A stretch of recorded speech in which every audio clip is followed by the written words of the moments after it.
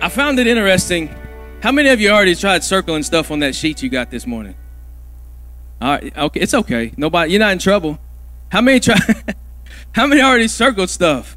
Y'all, it brought me back a while ago. They asked me, they said, when are we supposed to circle the answers on this thing? I said, just hold on to it. Don't do nothing with it yet. You'll understand in a little bit why I wanted you to have that sheet. But it brought me back to a time in school when I was in high school. I was one of them people that I never studied, not because I was super smart, because I was super lazy in studying. And I didn't like to study, so I would always just get the paper and do the best I could and hope for the best and hope that sports carried me through. But one time we was in school, and when the teacher said, listen, make sure you read the directions. Just read the directions. And I'm sitting back there. This happened to be the only time I may have studied in 12 years of school. And so the test gets passed out, and I'm like, man, forget the directions. I'm fixing to answer it. I got this memorized, and I'm going to pass this thing on my own. And so everybody's getting up and turning their papers in, and I'm thinking, the one time I study, I'm still the slowest one on the test. And I'm just standing there. And when I turn mine in, everybody's looking at me like, what took you so long? And she begins to read the instructions, and she said, I told y'all before the test, read the instructions. And then I look back at the page, and it said, put your name on the sheet and turn it in. That's the whole test. And so I failed the only test I was supposed to pass. So when I gave you that this morning, I was waiting for somebody to say, well, I've already circled it. I've already answered it this morning. I already know what to put on it. But don't do that, because you're going to answer it the wrong way. Don't do that. Don't answer it just yet. But if you take notes, go ahead and take your note sheet out. I'm going to help you with some things this morning. I wanted to pray through a mini-series called Things Jesus Never Said. I happen to have come up a different way than a lot of people in pastoral work and ministry, to where I learned a lot of things by man. I was persuaded a lot by man and what man thought about the gospel and what man thought about doctrine and theology and all these things, and only to find out later that some of the things that I thought was right, Jesus never said. Some of the things that I told people was one way, Jesus never said. And you know, that's a big issue in church today, because there's a lot of things that people hear about church and about Jesus, and that's not what he said. He may have said something like it, but it's not what he said. So I want to take us through a journey, because have you ever been in a conversation with somebody and they say something and you know the answer to what they said, but you stop for a minute and like, man, did he really say that? Like, is that really what he said? Only to find out that's not what they said. Only to find out that you was just thinking on it too hard, and that's not what he said. So did God really say? Go all the way back to Genesis. First thing that happens. Did God really say? Did God really say you would die if you took of this? Did he really say this? So I wanted to help you with some things this morning, and we're going to read them on the screen. These are some things that when you watch Facebook and you watch Instagram, or they call it IG or Snapchat and all these things that they have for social media, these are some of the things you see posted, and I read some of them sometimes, and these are funny, and then I don't know if anybody ever posted these being serious or not, probably so. But some of the things I read, I'm like, man, there ain't no way. I'm going to read that for myself. Ain't no way Jesus said that. Ain't no way that's what that means. So look at this one right here. He says, and teaching them to obey whatever they like best from what I said. Jesus never said that. Just take the red words, the red letters, and whatever you like best for your life, just use those. He never said that. Maybe this is your best life now. Live your dreams. Unleash your full potential. Buy material goods and make yourself happy. Jesus never said that. That's nothing that he ever said. What about you do you and I'll do me? How many people say that? Christians, you do you and I'll do me. Well, Jesus never said that.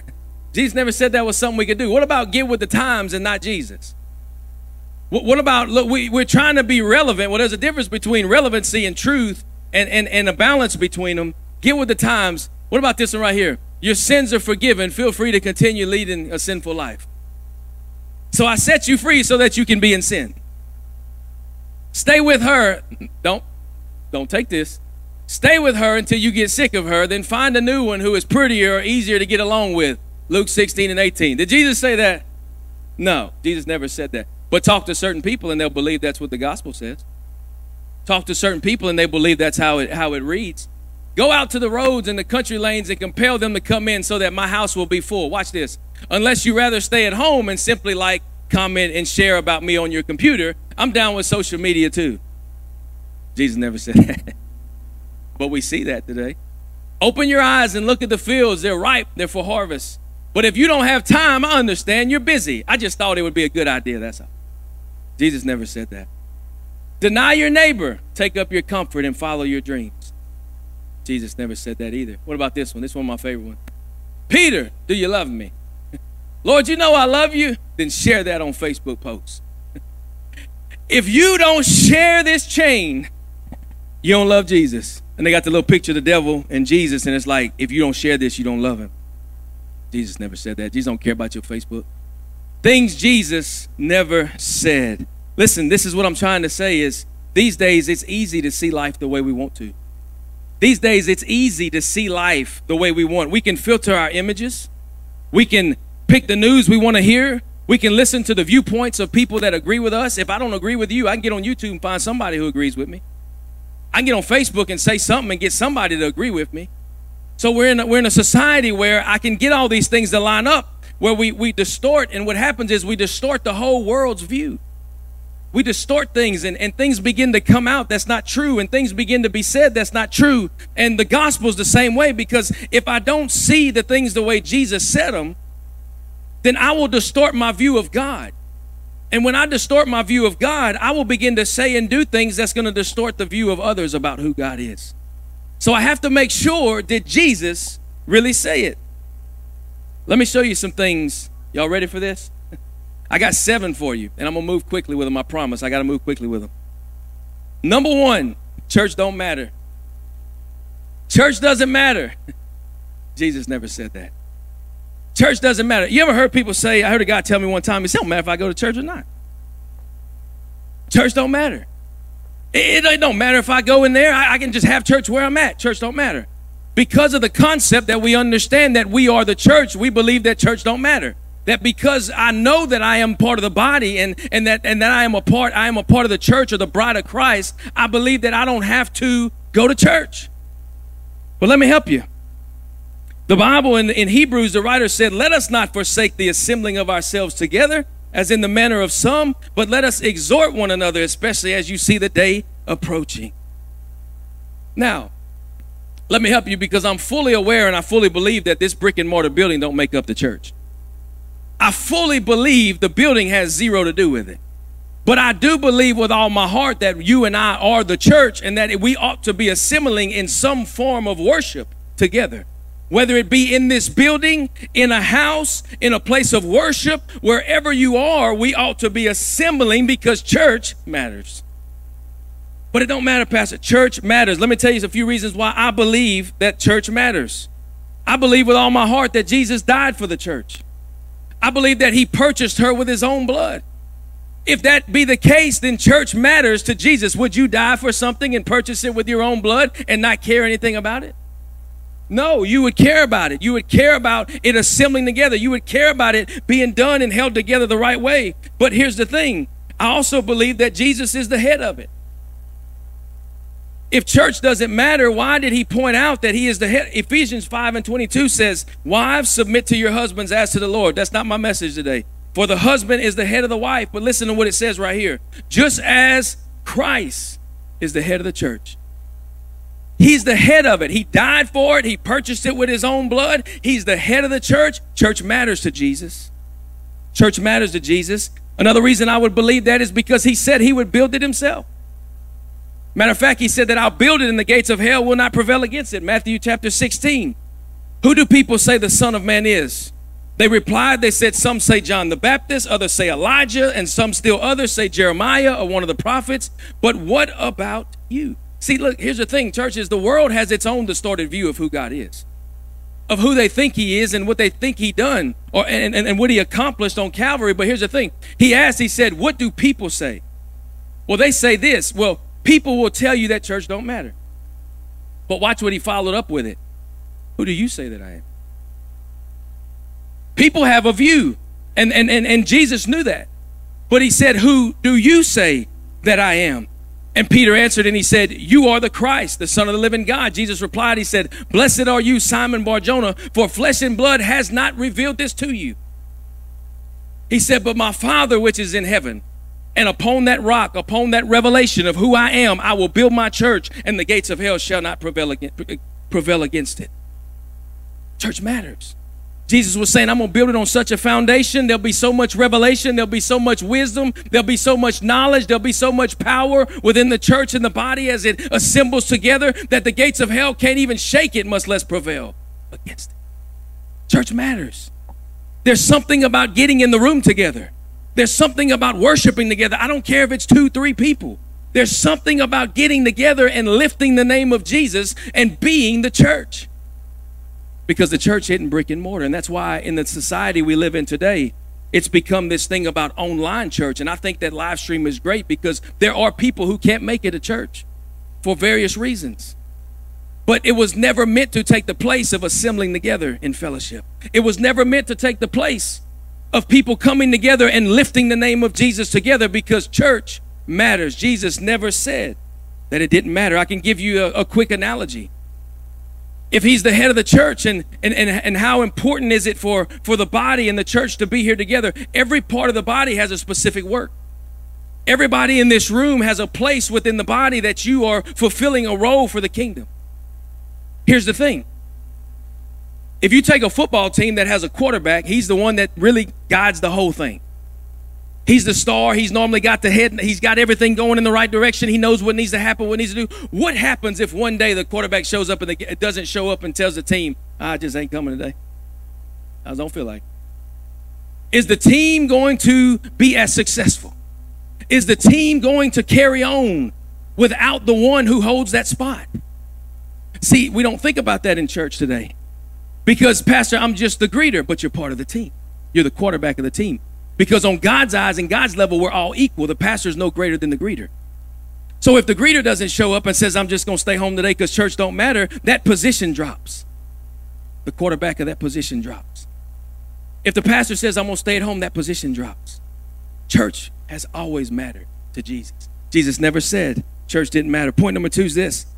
Don't lose the debate. Lose the person. Jesus never said it.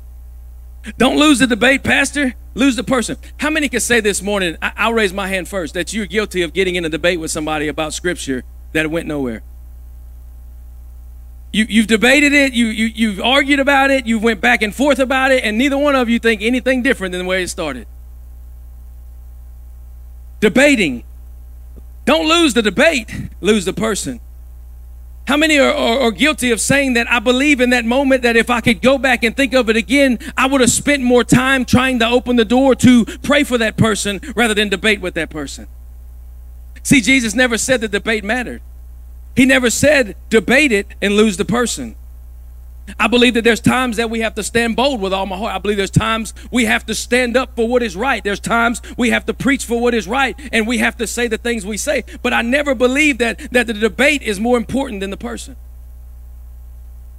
All through ministry, we were talking about this in Grow Class this morning, that I can go back time after time after time again.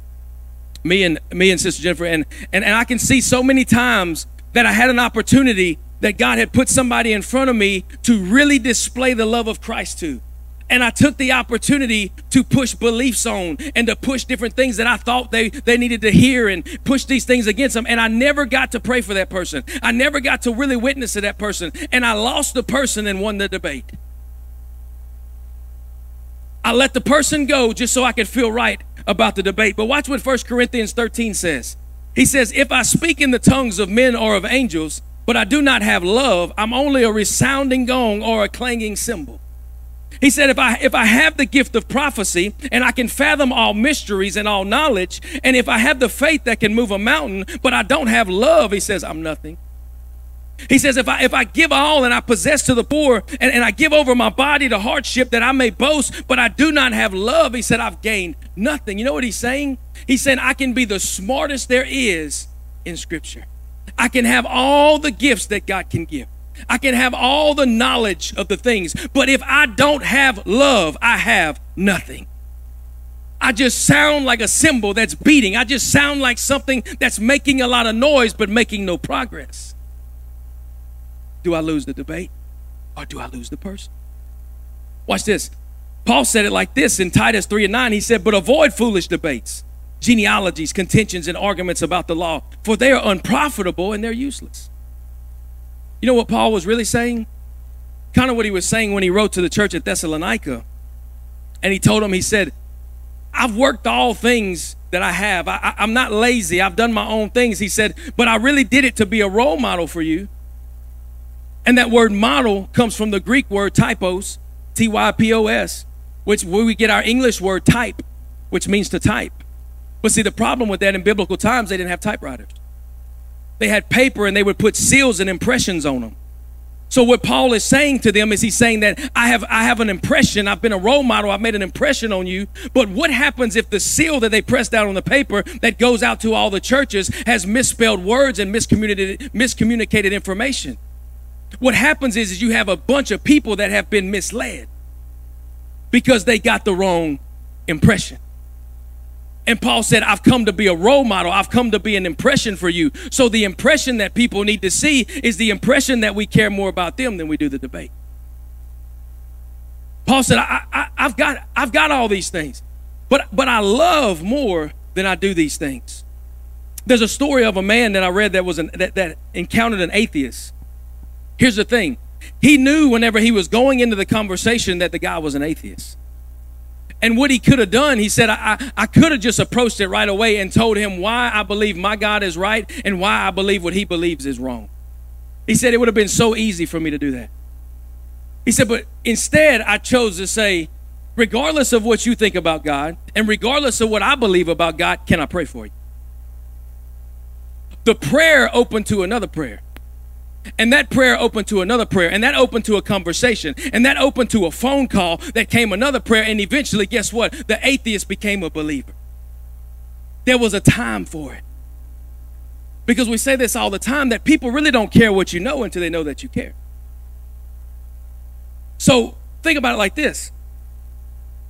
I look at the times where I have friends who are different denominations, different backgrounds, different beliefs. But one thing they've always believed in is our prayer life.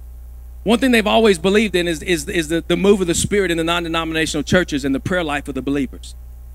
So although we don't agree on a lot of things that are doctrinal, I find it interesting because we don't spend time debating about what he believes and I believe, and we spend more time loving one another and being there and encouraging one another, that when things come down to it and he has a need in his life, I find it funny that even though we don't agree, the phone rings. Can you pray for me? Can your church pray for me? Because it's never about the debate. It's always about the person. It's always going to be about the person. Jesus never said that we need to win the argument. Matter of fact, he said, I'll make you fishers of men. Matter of fact, he said, I'll make you disciples. That you'll go and teach the whole world. That you'll make these disciples. You'll do the same thing I'm doing. Not arguments. So I say in that point to this, how many times have you had the opportunity to show love and you chose debate? You had the opportunity to show love and you chose argument. Because I don't believe you should do that. And I don't believe you should do that. I get it. But I do believe that you should love. I do believe that if you just let the door open just a little bit, eventually the conversation may come. But if you slam the door shut from day one, forget the conversation. Forget it. They don't want to hear anything anymore because they feel like everything in their life is wrong, right? Come on, stay with me. Point 3, heaven only requires a good person. Jesus never said that. As a pastor, and funerals are not my thing, I promise you. But I've had to do them. And I have done funerals with pastors that I don't know, but they were leading it and I was co-pastoring or co-leading with them, co-officiating. And I have listened multiple times of people try to preach somebody into heaven on the basis of a good man, on the basis of a good woman. Their life was great, Pastor. You don't realize they'd give the shirt off of their back. They were good people. They made great decisions in life. They always were there for people. They were good people. And what I'm saying is that heaven only requires being a good person. Essentially, that's the message that I'm saying, but Jesus never said that. Yes, Jesus loved sinners, but he was never tolerant of sin. Jesus absolutely loved sinners. Jesus absolutely would sit down with a sinner in a minute and love on them and eat with them and fellowship with them. And he would do anything he could to reach. but he never tolerated it, and he never agreed to it, and he never said that they would be all right if they continued in it. Jesus was never tolerated. As a matter of fact, in John 6:44, he says, no one can come to me unless the Father who sent me draws them, and I will raise them up in the last day. He didn't say that you can come to me if you're a good person. He didn't say to me that you can come to me if you've done good works and good deeds. He said no man can come to me unless the Father has drawn him, and when the Father draws, he's drawing through conviction. And conviction requires repentance. So good deeds and good works was not what made heaven. Luke chapter 18, verse 19, he says, why do you call me good? Jesus answered, he said, no one's good except God alone. There are many good people that's going to make hell their home and their final destination because they didn't accept Jesus. There's many people that did great works and great things, but they rejected God. And although he still loves them, he can't tolerate this thing. Why, Pastor, would God allow good people to go to hell? God did not allow good people to go to hell. God allowed good people to make a decision that would spend eternity with him, and good people decide to reject it and find themselves in a different outcome. Heaven was never meant to be about just good people. Matter of fact, I believe this. I don't believe that God sent his son to die on the cross and to shed his blood to make bad people good. I believe with all my heart that God sent his son to die on the cross and shed his blood to make dead people alive. Because I was dead in the trespasses of my sin.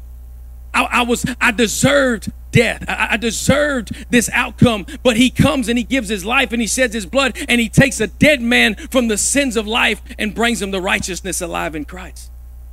He said, I didn't come just to make them good. I come to make them alive. I come to make them alive in me. I come to make them who I've called them to be. Listen, John chapter 3, verse 2. He says, Rabbi, we know that you're a teacher who has come from God. That was a problem with Nicodemus right there. The first thing he says is, we know. We know that you're a teacher. And Jesus is saying, you don't know nothing. You're a teacher. I'm a Messiah. You're a teacher. I'm a Savior. We know that you're a teacher who has come from God. Never said Messiah. You're a teacher. But no one could perform the signs you're doing if God was not with him. And Jesus replied this. He says, look, truly, truly, I tell you, no one can see the kingdom of God unless he's born again.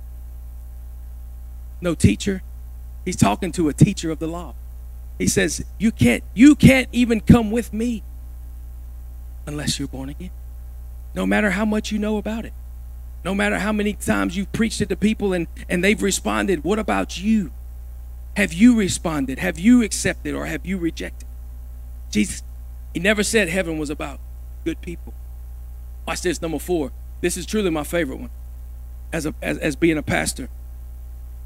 Number 4, you don't belong until you have it right. Jesus never said. You don't belong, Pastor Derrick, until you have it right. You can't serve, Pastor, until you've got it all together. You can't be a part of the team until your life is perfected. You can't do anything until it's all right. You can't be a part, Pastor, until you learn to behave. Watch this. Luke chapter 5, one of the favorite ones. After this, Jesus went out and he saw a tax collector by the name of Levi sitting at a tax booth. Listen to me. He says, follow me. Remember that. Follow me. Jesus said to him, and Levi got up, left everything, and followed him. Then Levi had a great banquet for Jesus at his house, and a large crowd of tax collectors and others were eating with him. But the Pharisees and the teachers of the law who belonged to their sect complained to the disciples. Listen what they said. Why do you eat and drink with tax collectors and sinners? Jesus responds, he said, he tells them, he said, it's not the healthy who needs a doctor, but the sick. I've not come to call the righteous, but sinners to repentance. Why did I tell you that? Because in the modern Christianity, so many believe that if I don't have it all together and if I got anything wrong in my life, I can't be a part. I can't do anything. Do you think that Matthew was a good tax collector? No, he wasn't. He just made a comment that said, I've come to call the sinners to repentance. And he had just called Matthew. So do you think Matthew had it all together? No. But I never found in the scripture where he tested Matthew and said, give me all your knowledge of me. I never found where he asked Matthew, he said, tell me all the books of the Bible. Tell me everything you know about Revelation. Tell me everything you know about the gospel. Tell me all the words in red. Oh, tell me the last time you sinned. Oh, tell me the last time you put makeup on. Tell me the last time you put jewelry on. Tell me the last time you wore some shorts or a cutoff. Tell me the last time you did these things. He said, follow me. And the man got up and followed him, and watch how he did this. He went and put through a party. I believe it was a block party. It probably had crawfish, root beer, jambalaya, gumbo. I believe he had it all figured out. This Jesus is the man, and we're going to do it right. He went and threw a party for him. And guess who he invited? Sinners. And Jesus walked up in there like, hey, party for me. You know why? Because he knew his presence was going to change the life of those in the room. He didn't walk in and say, Matthew, now you're getting a little beyond yourself, son. I don't know about this party. I don't know about these things. All these people in here live some bad lives. I don't know what we're doing standing in the midst of all these people. You need to find some people that got it all together. You need to find some people that's got it all right. He never said that. He said, follow me. And he got up and he followed. Church, can I tell you something? One of the hardest problems getting people to church today is because when they walk in the door, they think they have to behave to belong. They walk through the door and they think that, oh man, I ain't got it together like these people. This ain't a place for me. Do you realize that every person that walks through those front doors of this church, or any church in that matter, understands that their life is not perfect? Do you realize that I walk through those doors every Sunday, Wednesday, Monday through Friday at work and realize that my life is not perfect? That I am thankful for a God that applies grace to my life and is long-suffering with me and is patient with me and allows me to make some decisions that probably I should have made a different decision, and to do things to where he can correct me and grow me and love on me. But the big question about the whole party is I find in church that the people who come to church at the beginning, who we say don't have it all together, invite the most people. I find that people who's been in church the longest invite the least. That we just assume that people's going to kick the door down in the church. But the reason that people who first start coming to church invite the most people because they feel like they belong. And they're surrounded by people who they want to feel the same way, because found people find people. Come on, found people find people. If I'm saved, or I'm being saved, and I'm waiting on the return of the Lord, I ought to be finding some people who are not. I shouldn't just be knocking on the door of the one who I know is going to say yes to come to church. I need to knock on the door to the one that's probably going to shut it in my face.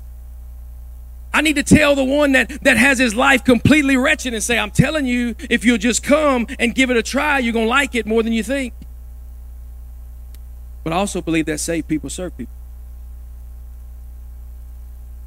But you can't serve somebody if you think they have to have it all right to belong, because nobody in this room has it all right. Nobody. Nobody in any church in America. You can't find me one person that has it all together. You can't find me one pastor, one bishop, one anything that has it all together. You can't.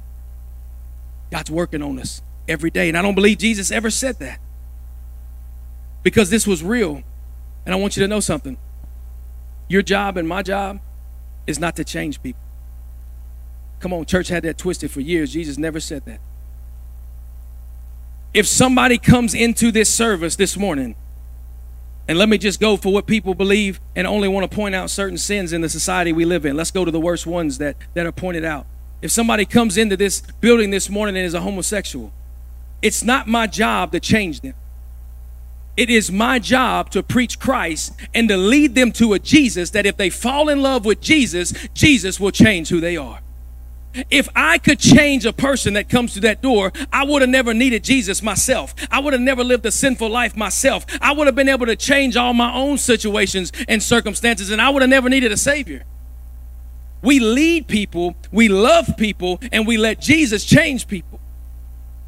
He never said you had to have it all together to belong. Point 5. There is no coverage for pre-existing conditions. Jesus never said. I was thinking back, I was like, what kind of story can I come up with or find that somebody could tell? And then God said, you got your own story. One time, years ago, when my wife was pregnant, one time, at this time, we had said we didn't want to have no more kids. So the maternity package on the insurance would raise it, so I took it off, right? So we find out she's pregnant. So I called the insurance guy, and I'm like, listen, man, I need this maternity coverage back on my insurance. And he said, well, who's it for? And I said, if it was me, I wouldn't need the coverage because I'd be rich. Because that's impossible. But it's my wife. It's for my wife. I need you to put it back on there. And he says, oh, man, pregnancy is a pre-existing condition.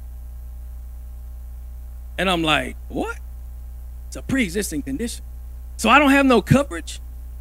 I don't have no coverage for my wife because I took it off for a couple months and here she is pregnant and now I'm on my own? I thank God that we don't serve a God that has pre-existing conditions in his coverage. I'm thankful that when we go through things in life, and it doesn't matter if we're on stage 4, 5, or 6 of the cancer report, if there's even that many stages, but it doesn't matter which stage we're on, we serve a God that doesn't have prerequisites or pre-existing condition clauses in his coverage of who we are.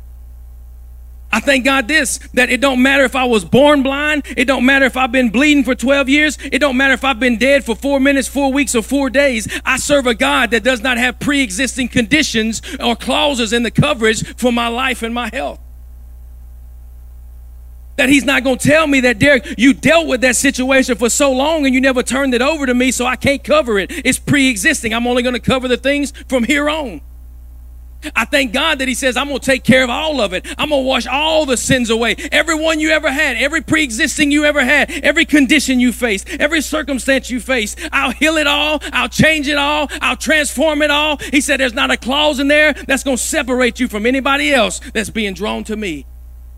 Jesus never said there was pre-existing conditions for who we were and who we are coming to him. Let me help you. Luke chapter 8, we've seen it perfect. We've seen a woman that comes in and is not even supposed to be amongst anybody where she is. She's defying all the laws and all the traditions and all the rituals of her time. And she steps over traditions and she steps over doubt and she steps over those who are confused by her actions. And she steps over all the reports that she had been given that nothing would ever help her. And she steps over the fact that she wasted all her money. And she brings herself low until she finds her faith touching something that was touching him. And in that moment, he says, thy woman, your faith has made you whole. There wasn't a worse pre-existing condition than what she had. And Jesus said, because your faith has touched something that was touching me. You're whole. Do you realize how important it is for you to be touching him? Sometimes it's a matter of them touching what's touching him. Sometimes the one that we're trying to debate with, it's only a matter of them touching what's touching him. Their situation, their condition, their circumstance is a matter of them touching what is touching him. You can go even further in John chapter 9 where the man was born blind from birth. And they asked him, they said, what sin did this man commit? Was it him or was it his parents? And Jesus like, well, nobody. It's for the glory of God. And see, we get in life and these circumstances happen and we get sick and we face all these things and all of a sudden we think that it's something that I have done is the reason why I'm going through this. And really it's just seeds that were planted that are going to manifest for the glory of God in your life. He said it's not that he did anything. It's not that you've done anything. It's not that anybody sinned. It's not that your parents did something to you. It's the fact that it has to be manifested for the glory of God. Come on, y'all awake this morning? Jesus didn't say it. Jesus didn't say there's clauses. Matter of fact, he says, you are my witnesses and my servant whom I've chosen, that you may know and believe me and understand that I am he. Before me there was no God formed, nor shall there be after me. I thank God that we serve a Jesus that does have a pre-existing. I thank God that the Savior we served was pre-existing, that he said there was nobody before me. Before the foundations of the world, I pre-existed, and there'll be nobody after me. Before your situation, he was there. And after your situation, he's still going to be there. There's no clauses with Jesus. Point number 6, worship team, join me. They get what they deserve. Oh boy, if that was true.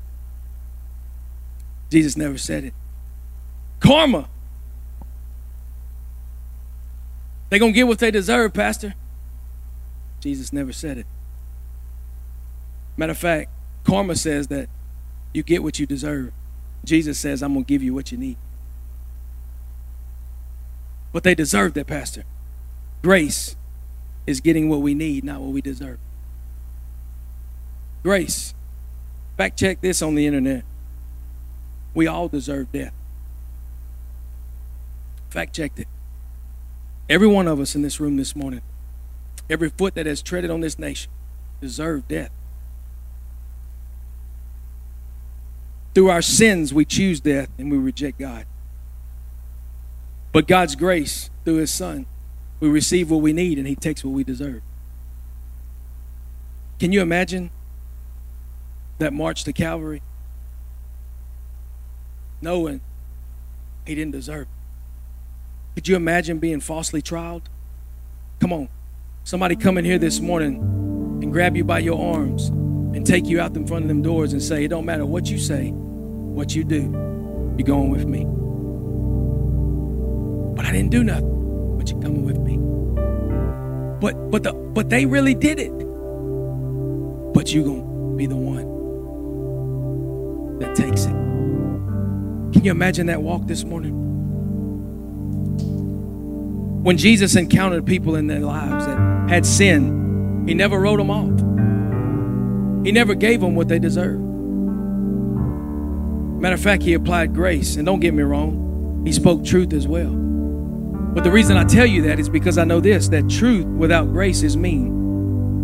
And grace without truth is meaningless. So I believe there's a balance in that. And I believe Jesus was the perfect example. But I truly believe that Jesus never intended for anybody to get what they deserved. Matter of fact, we can fact check it again. Matter of fact, he said, Father, forgive them, for they know not what they do. Father, they truly deserve to be where I am, but forgive them, because they know not what they do. And the last one, y'all ready for this one? This is the hardest one to swallow. You don't need to forgive them. Jesus never said it. You don't need to forgive them. Now, before you write me off and before you close me out, because this is sensitive to many people, I know the pain in your life is real. I fully understand that they hurt you, and I know the situations exist. And really, I'm not here to put a Band-Aid on an open wound. But my question is, are you? Do you have scars that show that you've been healed? Or do you have Band-Aid after Band-Aid after Band-Aid that proves you have open wounds?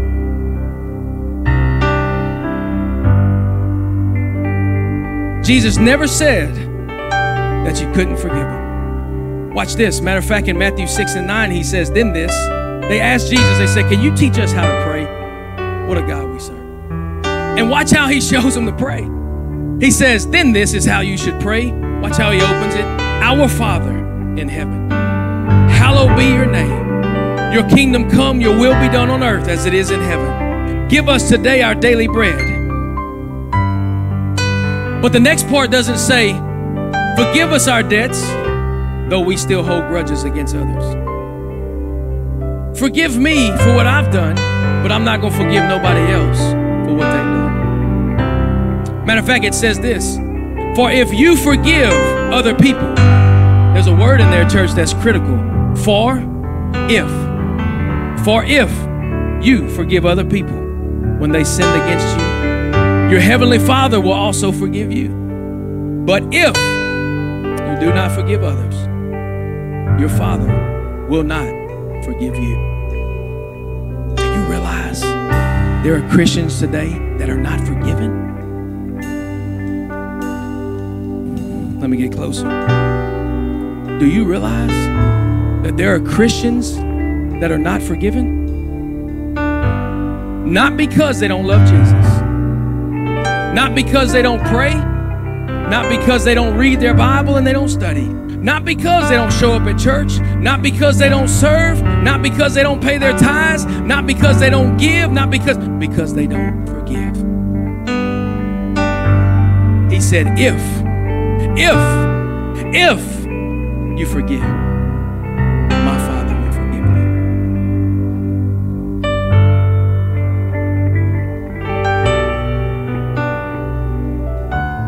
Talking about forgiveness creates a great series of emotions, and I get it.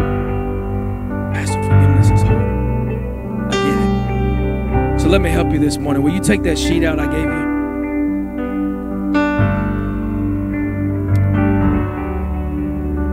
Will you just take it out? Listen to me. Let me give you a disclaimer. I'm not going to embarrass you. I'm not going to embarrass you. I'm not going to ask you to say anything. I'm not going to ask you to write your name on it. I don't want you to give it to me. I don't want you to do nothing right now. I want you to listen to what I'm reading. And if anything on that sheet applies to you, circle it. If anything at all, if all of it applies, just gonna read some things. Maybe a spouse cheated. Maybe a best friend lied. Maybe you experienced emotional hurt. Maybe you've experienced physical hurt. What about church hurt? What about sexual hurt? Maybe dad walked out. Maybe mom walked out. Maybe someone you admired so much let you down. Maybe that person never paid you what they owed you. Or maybe they just broke a promise to you. Better yet, maybe they used you for their benefit. Or how about this one? Maybe you've devoted your whole life to get your parents' approval. And every time you felt they were absent. Will you just think for a minute and circle it? I promise I'm not going to embarrass you. Can you fold that sheet up in as many squares as you can? Just fold it up. Really quick, just fold it up. And I need everybody to participate. I really do.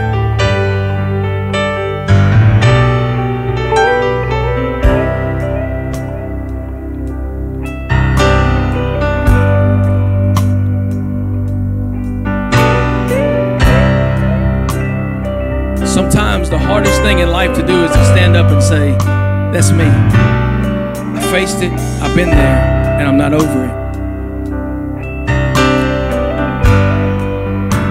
If you folded that page up in as many squares as you can, will you do me a favor? Pass that thing to your right and keep passing it aisle to aisle until you can no longer see where your paper went. Just keep passing it. Give it to somebody. Just keep sending it around the church until you don't know where that sheet is you filled out. Just send it around. You don't know where it's at. You don't know who's got it. You don't know who's reading it. You don't know your name's not on it. Just pass it around.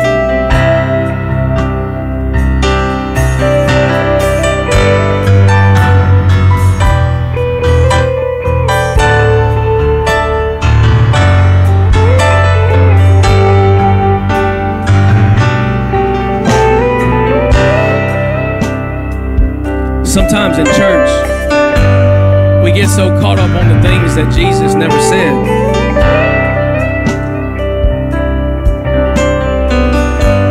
That we don't even realize what's in the room that we're sitting in.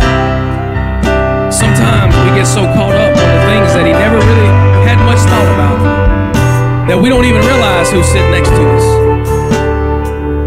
We don't even realize what they're going through. Have you passed it enough? You don't know where it's at? Everybody that's holding one, open it. Who's got them all? Now give them back. Now keep them. I just didn't want you to have yours or know where yours is at. Now you definitely don't. So give everybody one.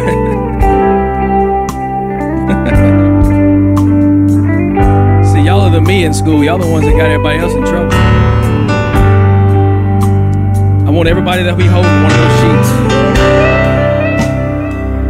Because what you're fixing to do is, the person's sheets you're holding may not have the courage to stand up and say, that was me.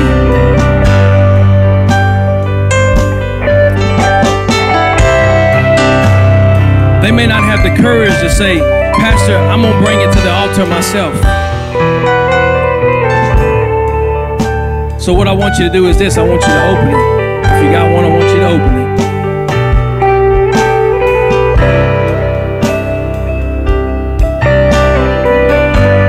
As I read this list one more time, if that word is circled on the page you hold, I just want you to stand up. I know it's not your sheet. I just want you to stand up and stand in the gap for somebody in this room. So when I read it, just stand up. You don't have to do anything else. A spouse that cheated.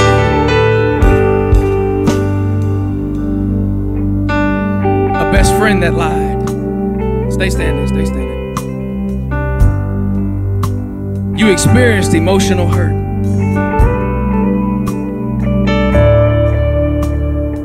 You experienced physical hurt. You experienced church hurt. You experienced sexual hurt.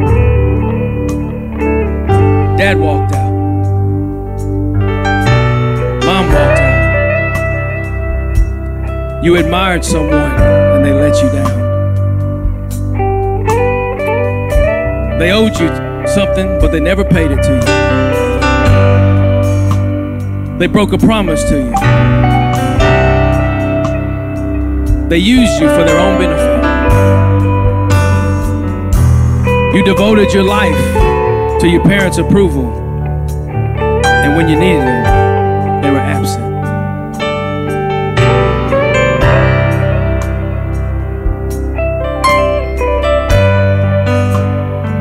Will you just look around the room for a minute? How important is makeup now? How important is jewelry now? How important is what I should wear? How important are all these things that Jesus didn't harp on? How important is it now that you see a room filled with people that are hurting? How important is the guidelines of church now? How important is forgiveness? How important is getting back at somebody and saying, you're going to get what you deserve? How important are these things that Jesus never said? Now that you see the hurt that sits in the very room you're standing in, can we all stand to our feet?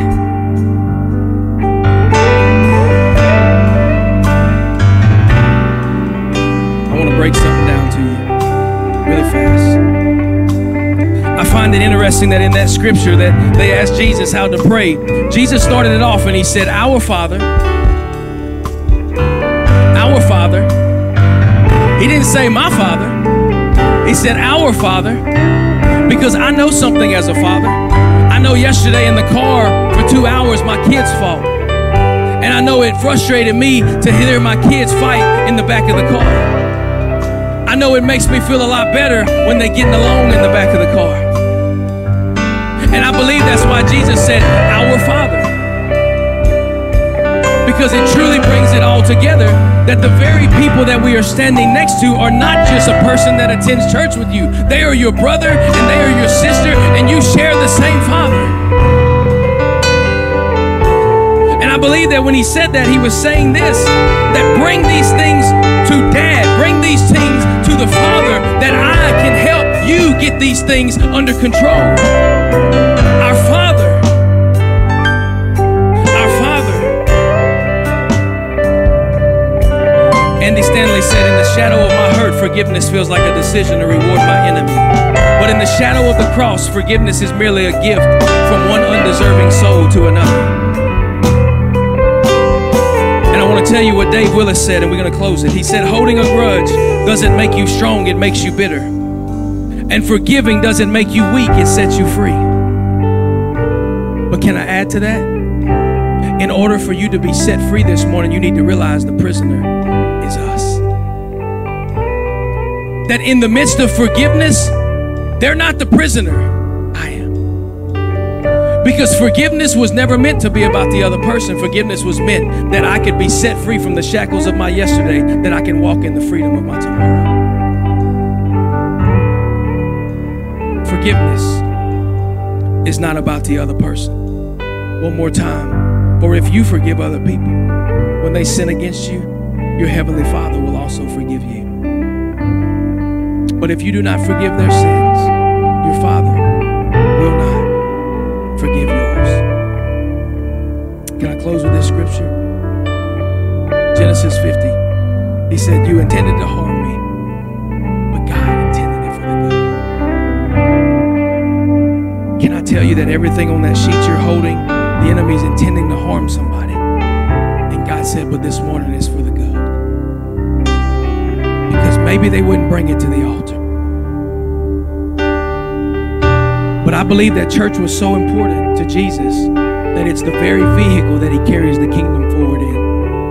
And if you believe that this morning, that means you have to be a carrier of his work. And Pastor, I'm not ready to bring my issues to the altar. No. But can you bring the ones in your hands to the altar this morning?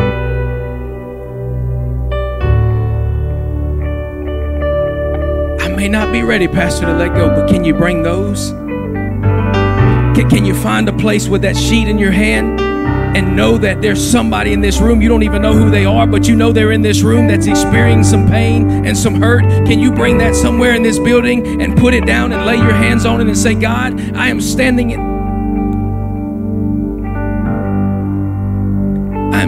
the gap for somebody in this room. I'm going to take it a step further. If you lack forgiveness this morning,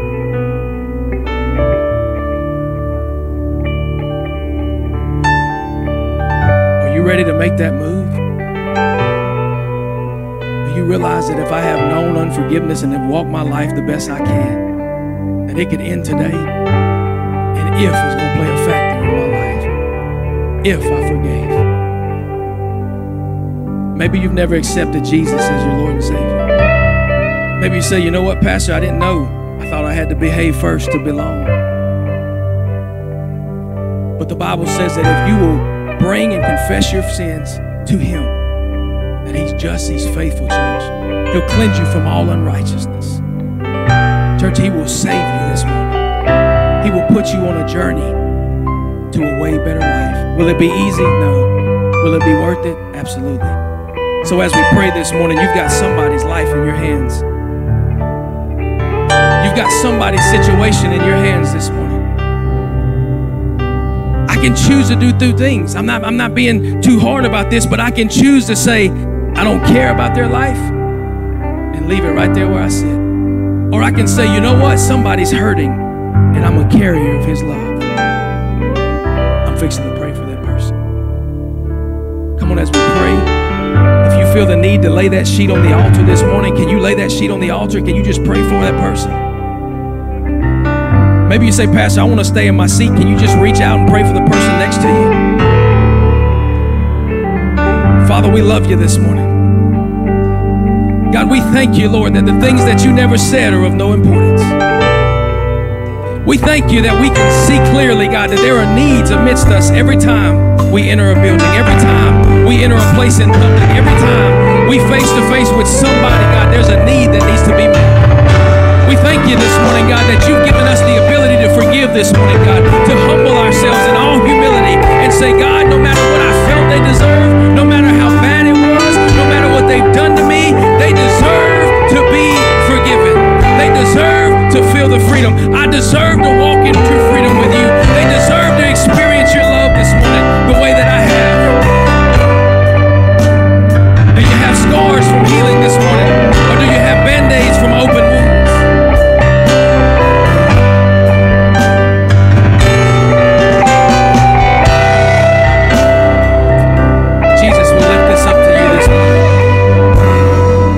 intercede on our behalf.